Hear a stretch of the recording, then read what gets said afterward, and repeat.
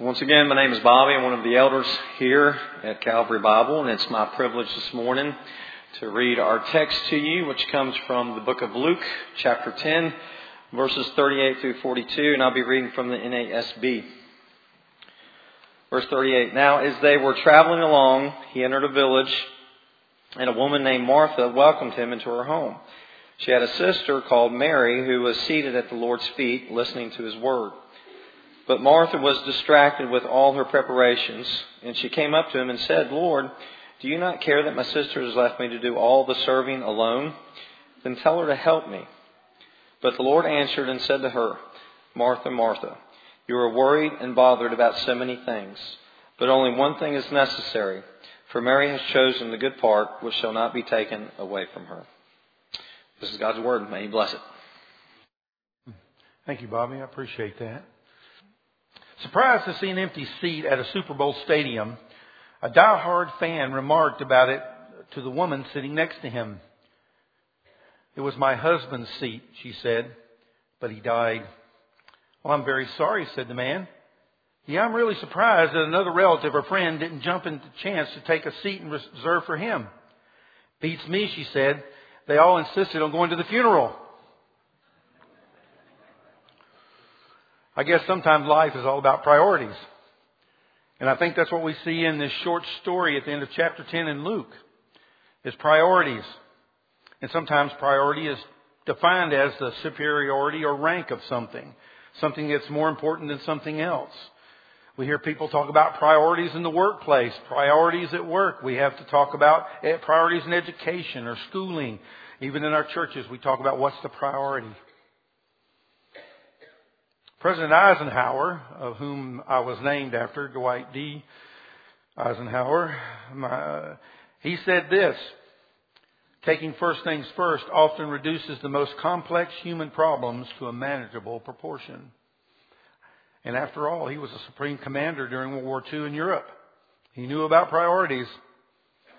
But our scripture today, I think, helps us to understand how to set our priorities. And I've often wondered about this little story that's put here right after the story of the Good Samaritan in Luke. And I believe this is the only place in Scripture where we see this story. And I've always read this, and I see the point about how important priorities are. And I thought to myself, I wonder, why that's there. But then I have to remember, God doesn't put anything in His Word for no reason. Everything in God's Word is there for a reason. It's there for a lesson. It's there to teach us something. It's there to give us something, to help us understand. And when we look at this short story, a couple of things we have to remember, of course, is the relationship of Mary and Martha to Jesus. Their brother Lazarus was the one that Jesus raised from the dead. They evidently were very close to him. We see in another story that Mary actually cleaned his feet with her hair. So we see that they were very close friends with Jesus. So it would probably be normal for him to stop in and take a meal there. It's also interesting to understand that Mary is found sitting at his feet for that day and time was something very unusual, because in that day women were not of high repute. And actually in the Jewish society, for a woman to sit at a rabbi's feet was very, very, very, very unusual. That was a place for his disciples.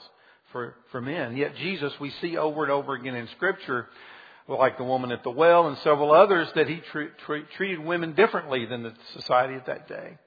But in this instance, Mary has chosen a spot.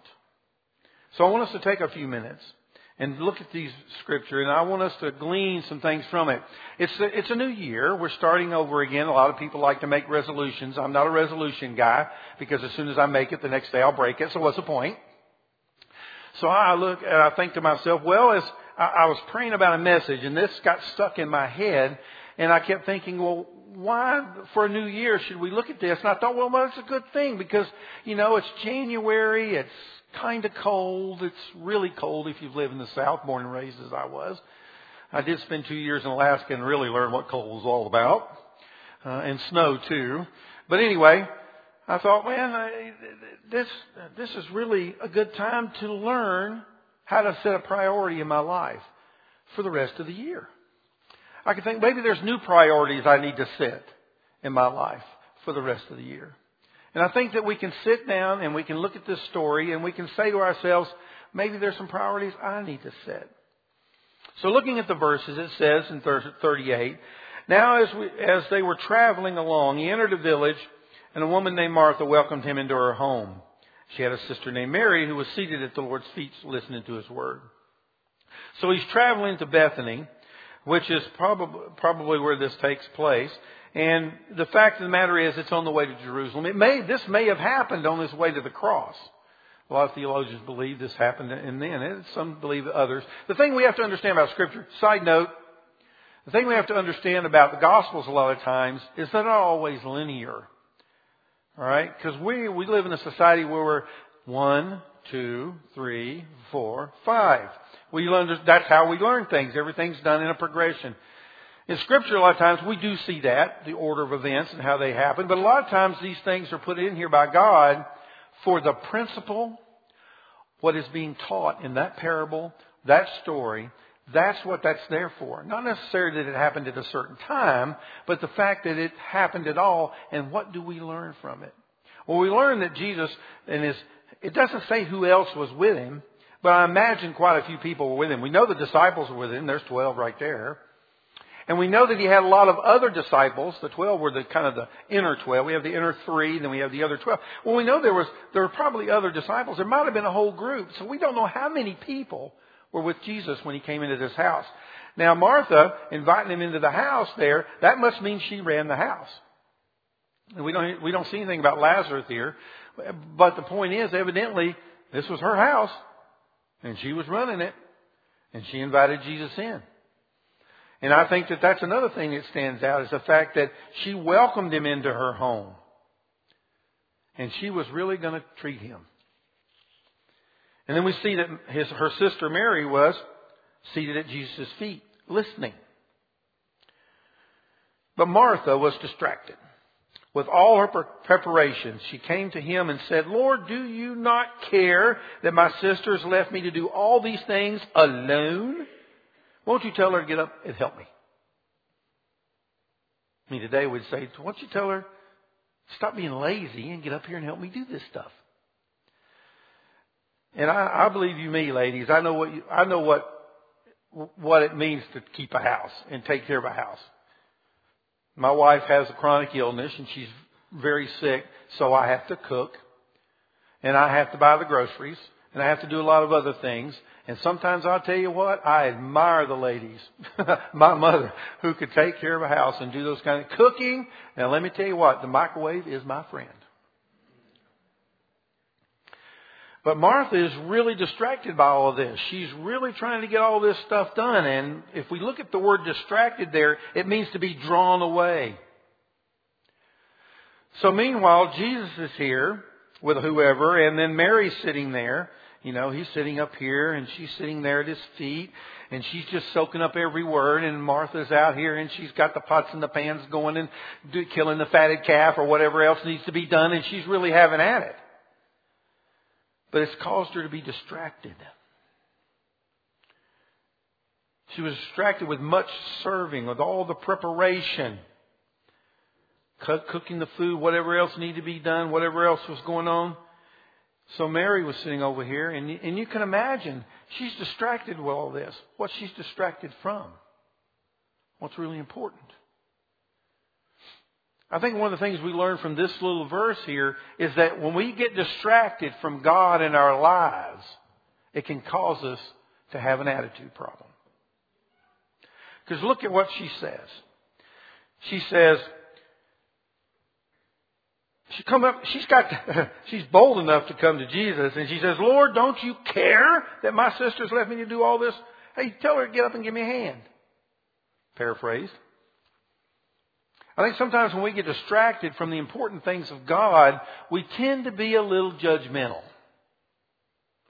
Now, I'm not at all saying that this piece of Scripture teaches us that we shouldn't work and serve the Lord. That's not what I'm saying. In this instance, she's encumbered or distracted, I would say, maybe in a metaphorical way, by the cares of the world.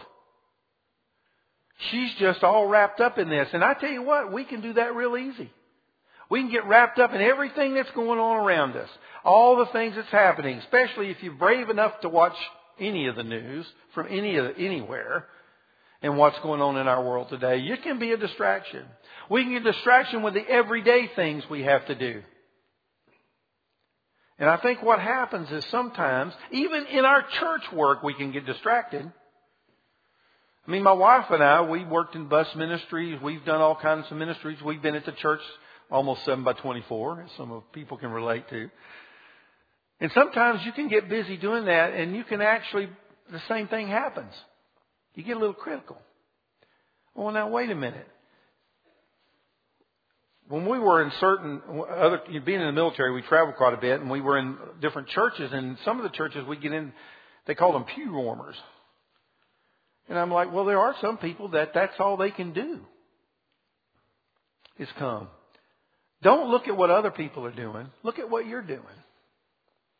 But if you get distracted from God, you get distracted from the important things, this is an easy pitfall to fall into, to get judgmental. Well, what about them? God, I'm doing this.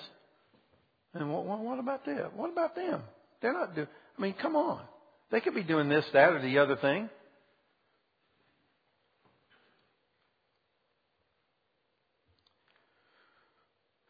Whenever we criticize others and pity ourselves because we feel overworked, we better take time to examine our lives.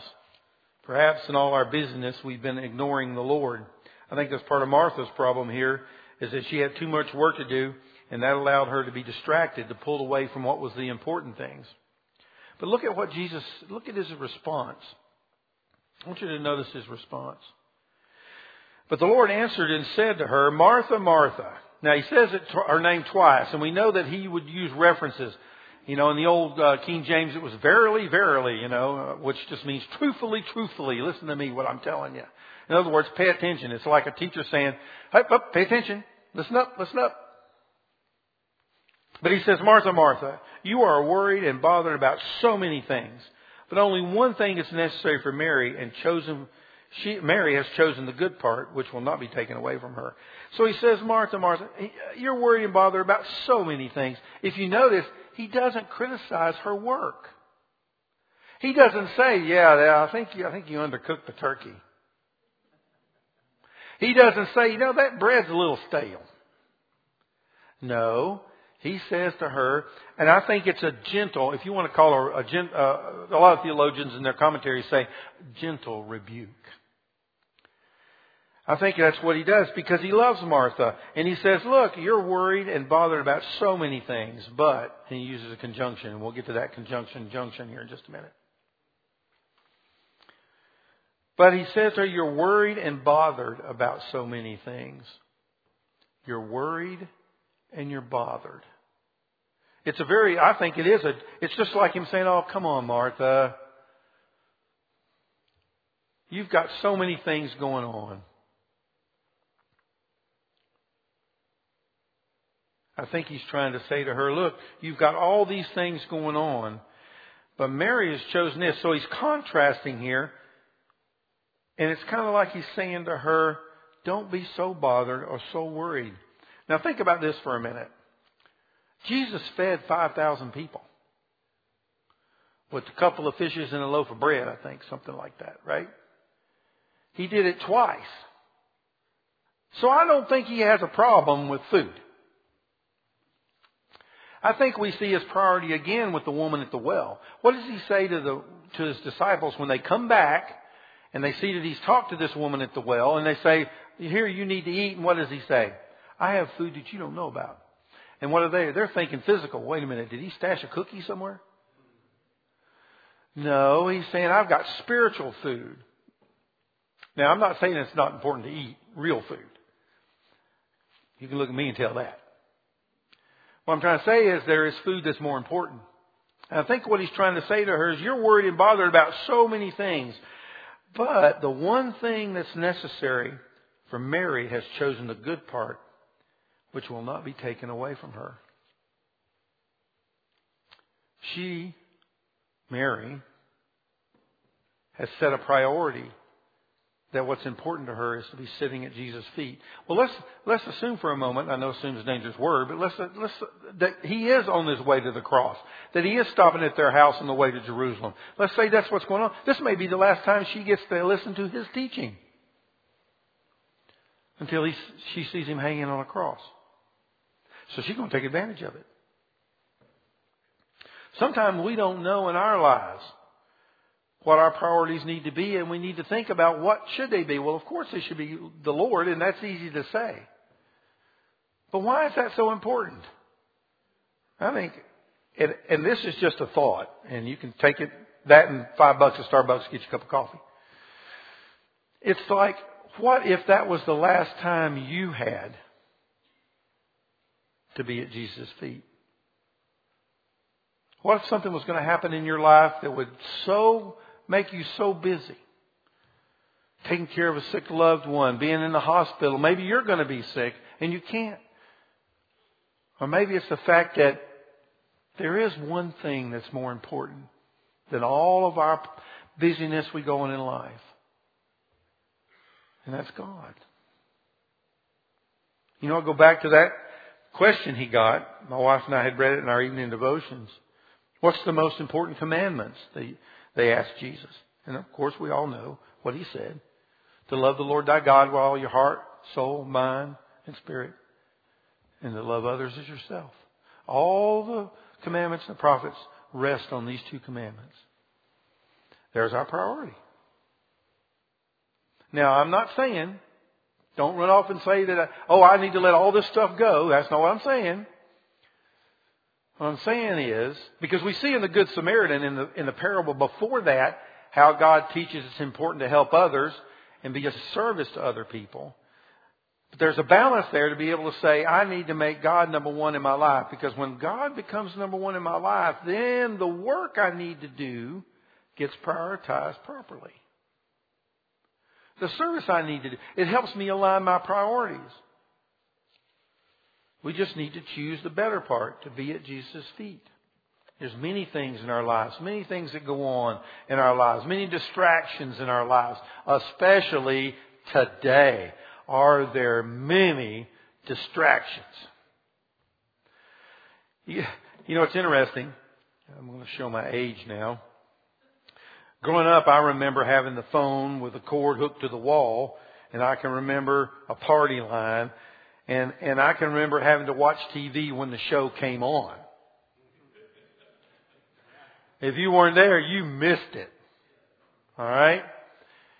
And I can remember when I got out of the military and I got my first job as an IT guy, and they gave me my first phone, portable phone. It was a flip phone. It had a little bitty thing that flipped. I don't think it did anything, but it was there. And then I look at this and I think to myself, there's more power in this that sent us to the moon. But it can be a distraction. It can be a great aid. There's nothing wrong. I mean, I got my Bible program on here.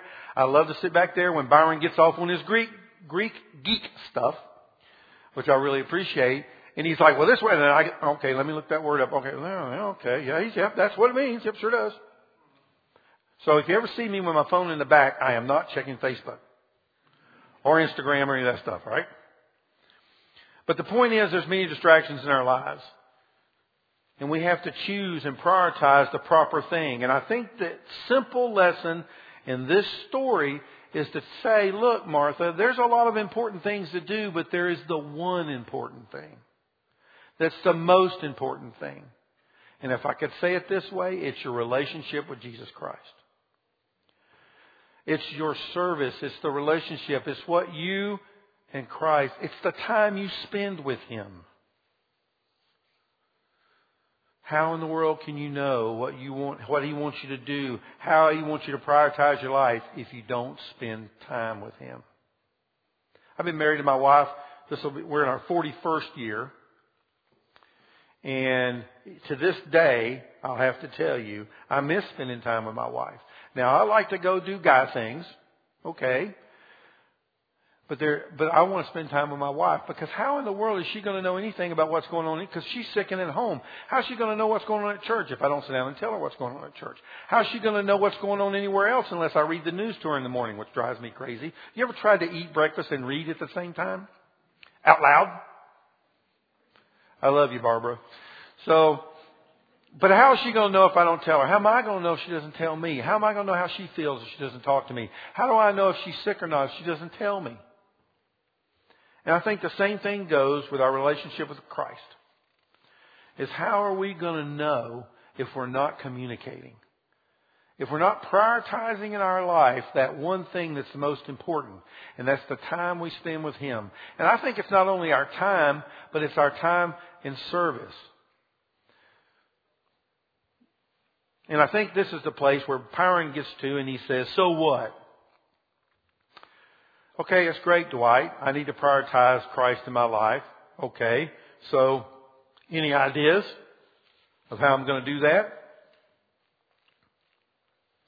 Warren Wiersbe said this: few things are as damaging to the Christian life as trying to work for Christ without taking time to commune with Christ. For without me you can do nothing, it says in John 5. So how do we do that? Well, I'm going to blow you away with some very complicated ways two very complicated ways that you know is two simple things, right? Stay in the Word and practice the Word. Stay in the Word and practice the Word. And as somebody said, wash and repeat. All right?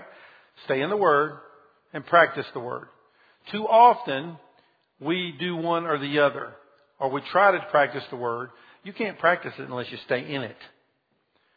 So you got to stay in it so you can practice it. Here's what happens a lot of times, right?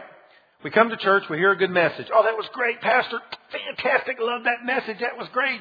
And we get in the car on the way home and your wife says to you, so, what did you think about his third point? Huh? What was the third point? Remind me. I'm guilty. Been there, done that. Barbara asked me, so what did Byron preach on this morning? We can watch it on the webcast. You know, sometimes I can read my devotions in the morning and I can sit down and read the Scripture and then I walk away and I can't remember what I just read. Happens a lot. So, but you got to stay in the Word and then you got to practice the Word. But what happens is when you practice it, you remember it. It's kind of like memorizing Scripture, right? You know, as I get older, it gets harder. So if you're younger now, do it now. Because when you get older, your brain cells die and it just doesn't work as well, okay? Excuse me. So, but I find that if I write it down, I remember it. So if I'm reading through some Scripture and something comes to my mind that I want to ask a question about, or there's something there I want to pray about, I just jot it down someplace so that I remember when I'm praying to do that. But let me give you a couple of simple things on how to prioritize your private time and your public service to God, or practicing what you learn. Now, in the old days, we used to call this devotions because you devoted time to God. Today, you can call it quiet time. You can call it your private time. I don't care what you call it. It don't matter. Label it any way you want. But it's the time that you get alone with God. It's a time that you set aside to get alone with God. You want to devote your heart to God. It's not about a reading plan or a calendar or a ritual or ticking a box. All right? It can become that. But it's all about a devoted heart. And if you get into the habit and you do it so much, then when life happens, you know what they say is, life is what happens to you while you're planning the rest of your life. When it happens, it's so ingrained in your soul that you just do it and you don't think about it. You read and you don't think about it. You miss it. I remember when I went to the desert, that's one of the things that got so jumbled up was, wait a minute, I get in my personal time, wait a minute, I'm in a camp with 300 and something people. I'm living in a tent with 10 guys. How in the world am I going to get time to be by myself? There's just no place to be by myself. So I can have, and it looks kind of funny if you're sitting there on your bunk and your bunkmates come in and you're like, reading your scripture is one thing, but when you're praying out loud or something like that, and they're like, who are you talking to? Okay. All right. We'll talk to you later. But God was very gracious to me because on the outskirts of the camp we were living in, we had these big connexes that our tents came in. And they just, before they got rid of them, they lined them up. And so late in the evening, after everything had settled down a little bit, and we ran a dark camp. So it was pretty dark around there. You know, I got me a stool, a chair, and I got out behind one of those connexes and I set that chair down and I was pretty much all by myself. So I could read my Bible with a flashlight. That's a lot of fun. And then, of course, praying. God was very gracious to provide that for me. But I was so used to doing my devotional time that I had to have it. I just missed it. I felt like I hadn't connected. And it's not that you can't talk to God any time, but that's the time that you devote your heart to God. And let me tell you about personal devotions. The first thing, you got to set a time and place. You just have to set a time and place. You got to say to yourself, this is the time I'm going to do it. Now, of course, you can't be too rigid because life happens, but you got to generally set a time. You know, a lot of people like to do them in the morning. I used to be a morning person to do my devotions. Life changes. Some people my wife liked to do hers in the evening, you know, before bed. It doesn't matter. Just set a time and stick to the time and the place you're going to do it. Pick a place that's conducive. I can't sit and do my devotions with worship music going on. How great the worship music is, it's a distraction to me because I'm wanting to listen to the words of the song and I'm trying to read the scripture. So I just can't have that going. So I like a quiet place, a place where I can sit and read that and focus on that. So pick a time and pick a place that you can zone out the rest of the world and you can focus on that relationship with God and you can focus on that time with Him and that you can listen to that still small voice that speaks to you. And of course, part of that's praying, right? There's lots of great prayers. I've been going through the Old Testament in my time and of course going through Chronicles and Kings. Whew, boy, drive you crazy. Actually, it's like reading the newspaper from today if they still print newspapers anywhere. But anyway, it's just all that going on. But the point of the matter is there's some great prayers in the Old Testament. And Psalms. Now, we know that Psalms are songs, right? But some of them make great prayers. So if you're wondering about, well, how do I pray? Well, then there's plenty of examples. Jesus even gave us the instructions. Our Father which art in heaven, right? The Lord's Prayer, as we call it. He gives us instructions. That's a good outline. But there's ways to do that. So you got to figure out, well, am I going to pray first and then read? Or am I going to read and then pray? Either way, you got to do that. You need to read. You need to be faithful. Find a place to do it. And then pray and ask God to open your mind to what you're reading. But then also, make sure you have a plan to read. Because you know what the old joke used to go. God, I'll do whatever you say.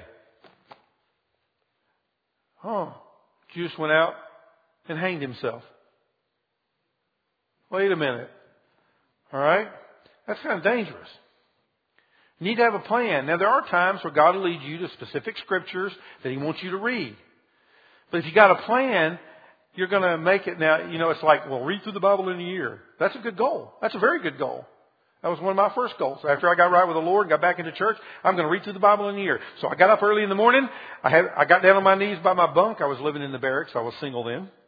And so I got on my knees in my bunk and I said, Lord, I'm going to pray and I'm going to read my Bible this morning. I woke up 20 minutes later, realizing that I hadn't read a thing or prayed a thing other than Z's. But you got to have a plan. Whatever that plan might be. Reading of some of the old, some new. There's plenty of them out there. Just find one that helps you get through Scripture. Read through it in a year. It's a great challenge. But the point is, whatever you read, you want to read it to understand it, to see if what's God's trying to apply to your life in that piece of Scripture you're reading. Now that can be kind of hard when you're going through so-and-so begot so-and-so begot so-and-so begot so-and-so. Or this army went out and wiped out these people and killed all over the thing and took their cattle and went back. I'm going to learn from that. Well, you know what I learned from all of that? Is that it's still going on today in Israel. Palestine. In Hebrew, Philistia. It's the Philistines. All right? Still going on today. That's a truth I learned. Is that God's not done with the nation of Israel. Israel is God's chosen people. He's not done with them yet. All right? We're grafted in through Jesus Christ. But those are the things I learned from even that. So, again, last thing, when you have your personal time, get your place, find your spot, come up, get your good reading plan, pray. And the last thing, of course, is don't be too rigid. Remember, you're not ticking a box. Because it can get into box too. But I'll tell you this, though. Let me say this. Sometimes ticking the box helped me because I just didn't feel like doing it. You know what? This morning, Lord, I'm a little upset with you. And I just don't feel like I don't want to talk to you. It's like when your wife gives you the silence treatment. I hope not. But it's one of those things where because I want to do it and because I feel like I just can't have my day without it, I'm going to do it anyway. And then of course I do it and God's like, okay, Dwight, listen up. You can get mad at me all you want. Ain't going to make no difference. As I'm going to do in your life, what's good for you and good for my glory. His glory first and then what's good for me. So you might as well get used to it. Okay. But don't get too rigid. Sometimes you got to adjust for vacations. You got to adjust for kids. You got to adjust for your spouse. You got to adjust. So don't worry about it. Don't get too rigid, but don't forget to do it. And the second thing is not only your personal time, but I call it your public time. Prioritize public time. What do I mean by that? Church services, small group or grow groups. Having lunch with an accountability partner or having lunch with a friend, a Christian friend. Commit to being faithful to those things, to be faithful to the worship service, to the small groups, to whatever you're doing. Be faithful to that just like you're faithful to your devotions. You want me to tell you why? Because you learn so much from other people. I have learned so much over the years from godly men and women in my life. Because I was there. But when you mention public worship, that's one thing. Coming to church, that's great. Oh, I think I can do grow group. Yeah, that's cool. I think I can do that. But you want me to do something else? You want me to help with the kids? You want me to find some place to serve? I don't know if I can do that. The way you find your gift sometimes is by trial and error. It's by getting out there and doing something. All right? And don't forget this. Don't be afraid to fail. Because that's where I learn the most. A lot of times. Is when God let me get the big head. And He let me get out there and do something. And then I trip and fell. Or my wife carries the pin for that big head.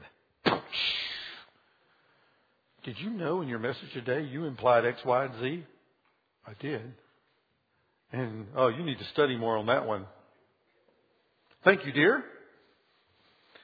But the point being is, you learn from the failures. You learn from being involved. Even if you just stand in it. I've learned so much about how to do ministry. Our previous pastor, Gary Hogan, who I love immensely, taught me so much about ministry. I didn't ever in my life think that I would have to do a funeral. And then I had to do my aunt's funeral. But because I'd spent time with him, Gary, and learned about it and watched how he prepared and watched how he did it, I had a pretty good idea how to go about this. Now, I didn't ever think I was going to have to officiate a wedding till I had to officiate 3 of them. But the point being is, I watched Gary. I watched how he did it. I watched what he did. I saw how now everything's different in those things, but it's the outline. I learned so much. Hospital visits. Remember, don't sit on the bed. That was his big thing. When you go in to do a visit in the hospital for somebody that's sick, don't sit on their bed. And if the doctor comes in, politely excuse yourself and leave the room unless they ask you to stay. So much I learned.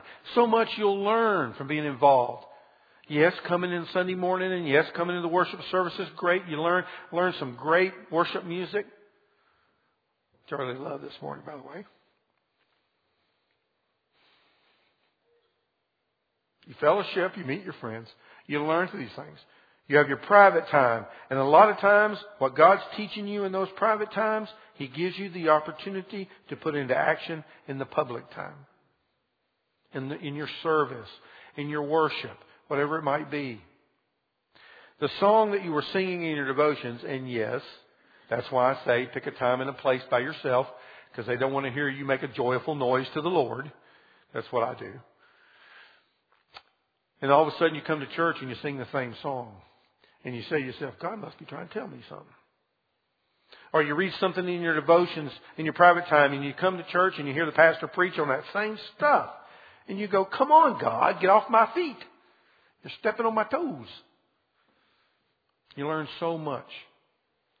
So if you want to prioritize that one thing that's necessary, have some private time with God. Spend time with Him so that He can help and teach you and guide you. Stay at His feet in your private time and serve Him in your public time. Be like Mary in that sense. But don't neglect Martha. Because she knew what was going on. She knew how to work. She knew what needed to be done in that household. And I think when Jesus said what He said, then maybe Martha said, you know, if I wasn't doing all this, I could spend time at Jesus' feet. Because they stuck with Him. Think about it. Think about what's the most important thing. Prioritize the most important things in your life.